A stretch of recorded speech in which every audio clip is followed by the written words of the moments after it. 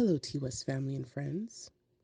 Thank you for tuning in to the T West podcast, where we take time to refocus, refresh, and reflect on God's Word and practical ways to apply it to our lives.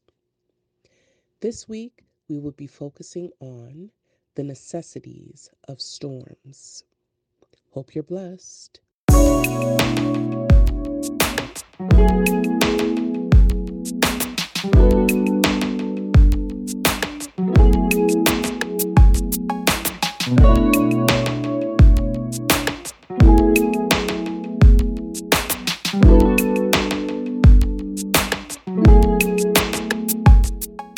Mark chapter 4, and again, verse number 34. When you have it, amen. The Bible says Jesus was kind of in the middle of a dialogue. And the Bible says, but without a parable. And I'm preaching from the King James Version for those who want to follow along with the King James Version today. But the Bible says, but without a parable spake he not unto them. And when they were alone, he expounded all things to his disciples. You get some things from Jesus by yourself that you don't get when everybody's around. And the Bible says in verse 35 that the same day when even was come, he said unto them, let us pass over unto the other side. And when they had sent away the multitude, they took him even as he was in the ship. And there were also with him other little ships. And there arose a great storm of wind and waves that beat into the ship, so that it was now full. And he was in the hinder part of the ship, asleep on a pillow. And they awake him and said unto him, Master, carest thou not that we perish? And he arose and rebuked the wind and said unto the sea, Peace, be still. And the wind ceased, and there was great calm. And he said unto them, Why are ye so fearful? How is it that you have no faith? And they feared exceedingly and said to one another, What manner of man is this, that even the wind and the sea obey him? Today, saints, I just want to talk for a little while under the subject, the necessity of storms. The necessity of storms. Let us pray together. Father God, we are so grateful and thankful for this day that you have made. And indeed, we will rejoice and be glad in it. But Father, we need a very special revelation from you today. And so, Lord, I pray that in the hearing of the word, that faith would be multiplied exponentially, that clarity would be given about their present circumstance. And so, Father, I ask that you would hide me in the shadows of the cross, that Jesus alone might be seen, that Christ alone might be heard, and that Jesus would receive exclusive praise. And so, Lord, in this moment, may the kingdom of darkness be enhanced. May the kingdom of light be enhanced, and may the kingdom of darkness be diminished. Bless your people is our prayer. In the matchless name of Jesus, let them that believe say together, amen and amen.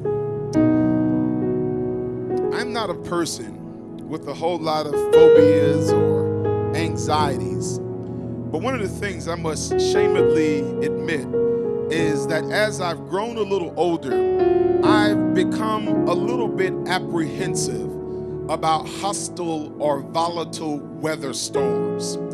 Having grown up in Florida, where powerful hurricanes would rake the Panhandle area where I lived, and after pastoring in Mississippi and in Huntsville, where tornadoes suddenly dropped from the sky.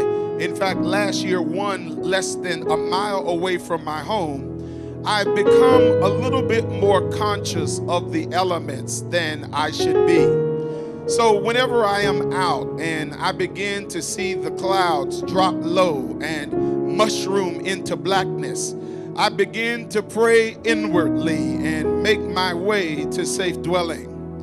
But my fear of tornadoes is heightened by my fascination with a particular show on the Weather Channel entitled Storm Chasers. Maybe you've seen it. It is where photographers or scientists or adrenaline junkies, they go to a part of the Midwestern United States called the Tornado Alley so they can take pictures and witness the power of these storms. And I remember as I was watching one particular episode, the team was being led by an experienced tracker. This scientist was very experienced, yet he was a devout atheist, one who did not believe in God.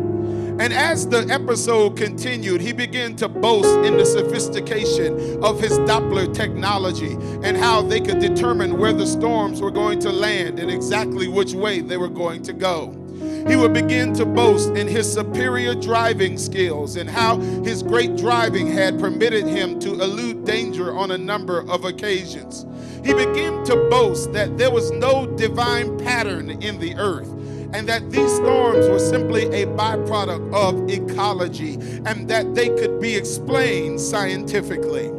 And as the episode continued, he was able to predict where a storm was going to land, and it landed exactly where he said it was going to be. But the tornado that the Doppler said was going to go in one direction made an unpredictable turn back to where he was stationed at the time. And a strong gust of wind blew a foreign object in front of his truck, pinning him between the object and the house against which he was parked. And in that moment, when the tornado began to head his direction, there was a time where there was nothing his technology could do to aid him, and his driving skills were rendered useless. And in that moment, with a cyclone of death barreling down on him and his life flashing before his eyes, he began to call on that name he so often denied. My God, Jesus, he declared. And in that moment, when he began to call on the name of the Lord, all of a sudden that cyclone of death began to suddenly get lifted up from the air. And it's an amazing thing how after the storm had passed and he got his wits about him, humiliated and embarrassed, they asked him what happened that day. And he said, I don't know what happened, but he said somebody up there was looking after me. And let me suggest, beloved, that there is a God you can't see with your eyes. You can't hear with your ears. But can somebody testify he's still looking after us? Are you with me today? And the funny thing is that before we were saved, we would have said we got lucky, but now we know it's because the Lord was on our side. In fact, the only reason some of us walked away from the car accident was because God had his hand upon you. The reason you got up off of the operating table was not the morphine, but it was because there's still a balm in Gilead. There's still a physician there. The only reason we didn't overdose when we were out in the world was not because we were lucky, but because the mercy of the Lord said not so. How many of us know that luck ain't got nothing to do with it? Serendipity is not at play. It's not because you got a rabbit's foot in your corner, you eat black-eyed peas on New Year's. It's not because you got something old, something new, something borrowed, and something blue. It's because the hand of the Lord is on his children. Can the redeemed say amen? I jumped up from the floor to the middle. You think I want the credit, I don't, 'cause the glory ain't made for me, no. But I know who sits on the throne, who makes the stage and writes the songs. And I know I couldn't do this on my own. And as much as I complain, I've seen more sunshine than rain.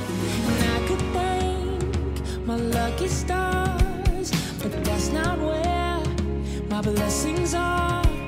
Lord, they come from the Father's heart, not the sky, not chance. But truth is, I'm not lucky, I'm loved. I'm not lucky, I'm loved. I'm not lucky, I'm loved. I'm not lucky, I'm loved. Today I'm in a happy place, and I know it didn't happen by mistake. I love how he wrote my life, and I love how he sees my heart.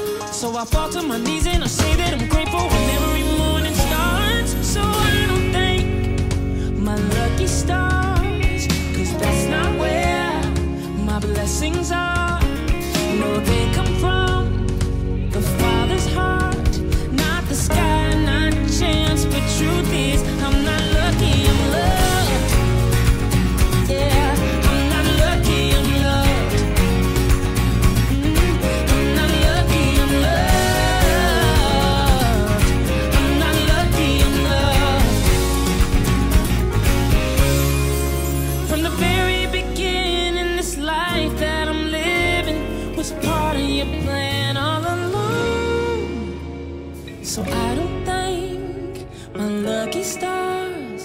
'cause that's not where my blessings are.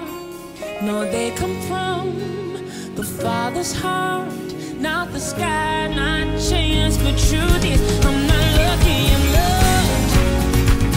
Yeah, I'm not lucky in love. I'm not lucky in love.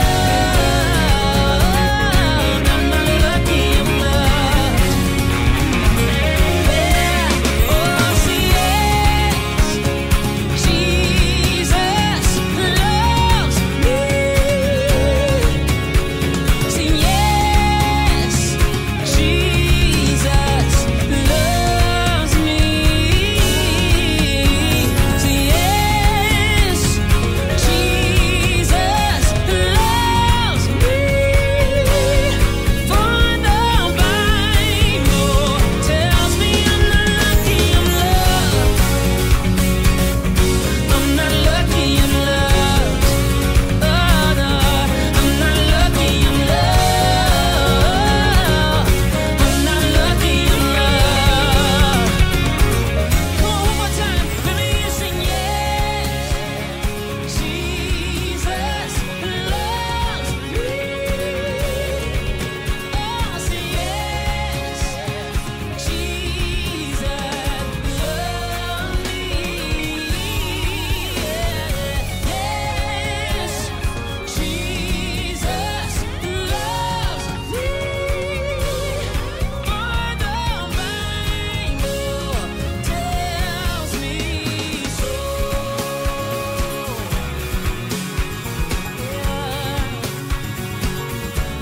It tells me so.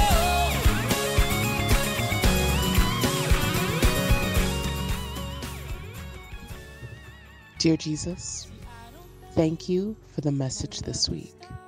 Help us not to shy away from the storm, but to cling to you in the midst of our storms. And help us to give our testimonies when all is said and done. Thank you. Amen.